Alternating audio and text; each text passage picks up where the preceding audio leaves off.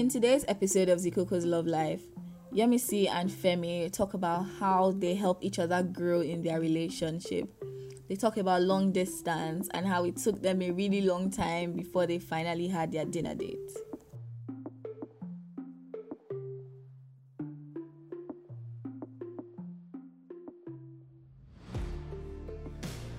Earlier summary of Femi was in November 2018. I asked people on my Twitter timeline what they wanted before the end of the year. And this person who thinks he's a smooth operator said, lunch with me. I said, cool, I can make that happen. He slid into my DM and asked if we should go straight to the point or do some small talk before asking me out to lunch. He was very formal, using big grammar. I said he could go straight to the point and we settled on a date, but he didn't get back to me. A few weeks later, he apologized. He said he was busy with work and we should reschedule, but I was away for a conference on the island. The thing is, I wasn't planning to leave the conference venue, so I told him we could plan something when I returned to the mainland. While I was still at the conference, I tweeted that I wanted cake. Femi messaged me to ask for my address and sent a cake. I actually got 2 cakes, one from Femi, one from someone else. Whose was bigger and better? I'm definitely not going to answer that. We started chatting via Twitter DMs, but we still didn't go on that date. Our office organized the monthly events that I used to go for.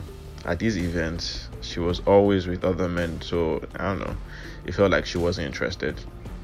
A few months after we started talking, a mutual friend organized a dinner that we both went for, and after that, we became close.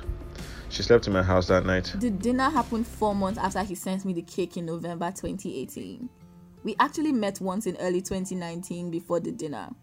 It was a mani-pedi date and I brought a friend along. A male friend who is taller than me, by far. I don't think of the mani-pedi date as a real date. After the dinner, things naturally fell into place. We had a movie marathon the day after the dinner because I tweeted I wanted to see a movie with someone, and he slid into my DM to indicate interest. She claims she planned the whole thing, and I can't disagree. Then we started hanging out after work regularly. He would come to my office, so I would go to his house. One of the things we bonded over was Game of Thrones and getting pedicures. We found out that we had a lot in common. Our parents are pastors in the same church. We come from the same place and have very similar beliefs.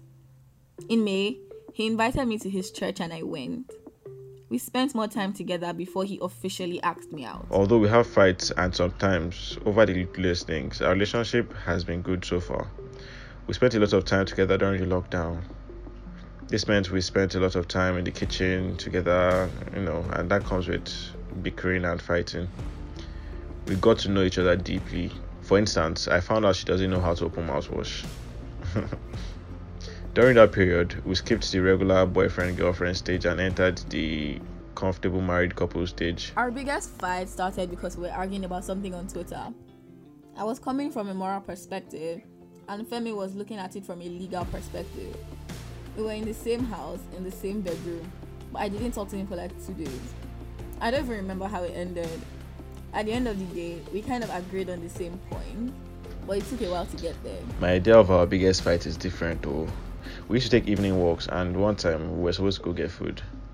At some point on the way, she stopped to tie her shoelace. I asked her to move away from the road, so she could be safe.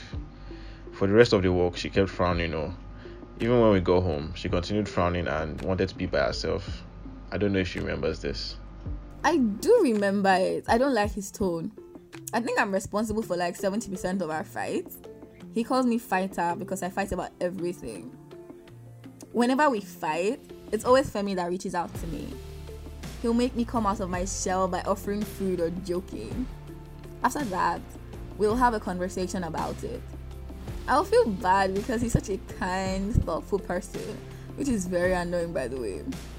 Then I will now apologize properly and admit where I went wrong, and he'll do the same. One thing he's taught me is that more than anything, love is a choice.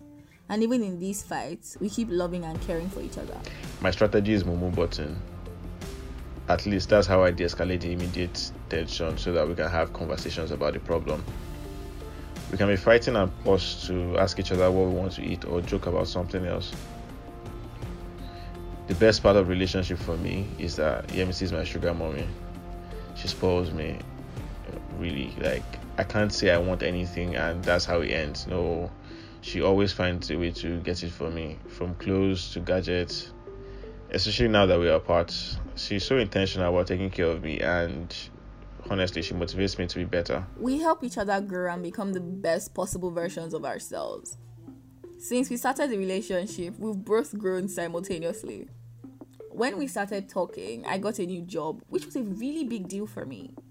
Shortly after, he got a new job. We helped each other prepare for the interviews and gingered each other. There's such a strong sense of I believe in you in this relationship. After I got a raise, he got a raise as well. I got a promotion and he got promoted too. That's how we do things over here. No one gets left behind. Although Femi isn't expressive, he's very kind and thoughtful. Sometimes we fight about it because I'm like, why is he doing something for this person? But he's taught me to be a better person to the people around me. Also, he's my sugar daddy. When my computer was bad, he vexed and got me a new one. After I moved, he got tired of the shitty video conferencing app we were using and got me an iPhone so we could FaceTime. We help each other grow professionally, financially, and emotionally. I don't think it's a coincidence that my salary has grown 10 times since we started dating. When you're with someone who is succeeding, you're forced to put in your best and succeed too. Similarly, when you're with a kind person, it just rubs off on you. We've been deliberate about learning from each other. What she said about growing professionally and financially. And then emotionally too. I'm usually quiet, reserved, and sometimes clueless. But she's been intentional about helping me grow, and she's been patient about it too. She's also trying to get me out of Nigeria. I recently moved out of Nigeria. See, we both knew from the start of our relationship that this would happen. At some point in the relationship, we knew that we wanted to end up together. Our siblings know each other. This year, I met his mom and he's met my parents online. My dad already calls him his son. We're on the road to getting married, but one of our biggest priorities is getting him to join me abroad. Long distance can be hard, to be honest, but definitely not the worst thing in the world. No physical touch is the hardest thing though. Oof. And sometimes unnecessary squabbles because the nuance is missing. It's not the worst thing or the best thing. I think we're lucky because during the lockdown, we lived together for about 8 months. We got to know each other. I think that was a defining point in our relationship. I recently told him that if I had left Nigeria before the lockdown, we might not be together. Living together helped us know each other. We both like physical touch, and sometimes I want it, but not having it is not the worst thing. Overall, we've been able to hack how we spend time together. We talk every day and send gifts to each other a lot. We have movie nights often too. Long distance is good for us, but it's not the best situation. I would rate our relationship 8.632. Oh God, Femi, what is this? It's because of the long distance, really. Sometimes I want to knock your head or do things I can't say here, but it's not possible, so yeah. It's 9 for me.